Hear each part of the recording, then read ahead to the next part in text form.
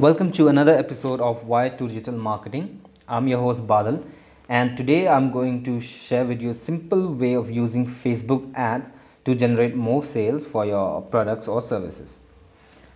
So basically, what people have been doing, they have an image. They would just boost that, target the area, interest, and all those things. So that is the basic things that most of the people do.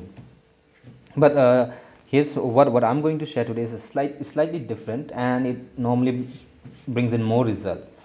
So to start with, the first thing you'll need is to create a simple basic video for your service or product. Once that is done, you need to run that ad based on your demography, age group, interest, and all those things. So once that is done, you you wait for at least, let's say, a few days. Wait for 3 days maybe, and then once that is done, the next step would be to go to your Facebook ads manager and create custom audiences. So once what happens is, you can what you can do is you can actually retarget those people who've viewed whatever percentage of video that you have shared, and target them with a more customized and personalized ad. So let's say, for example, if you have if you ran a video throughout in two locations. One is in Delhi, another is in Mumbai. So what you could do is, while creating your custom ad, you can create two separate set of ads. One can be specific to Delhi people, and another can be specific to the ones in Mumbai. So what will this how will this help? It'll give a sense of personalized information to the people.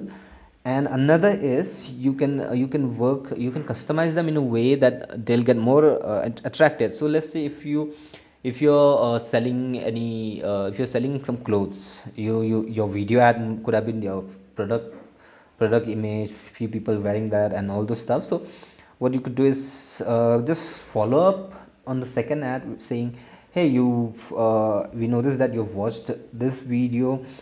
How would you like to purchase our product? Is there any question that you may have? So those actually makes it more personalized, and you know that these are the people who viewed, let's say, 80% of the video. So you know that they have watched a lot of they have watched a lot of content. Almost 80% is almost the entire video.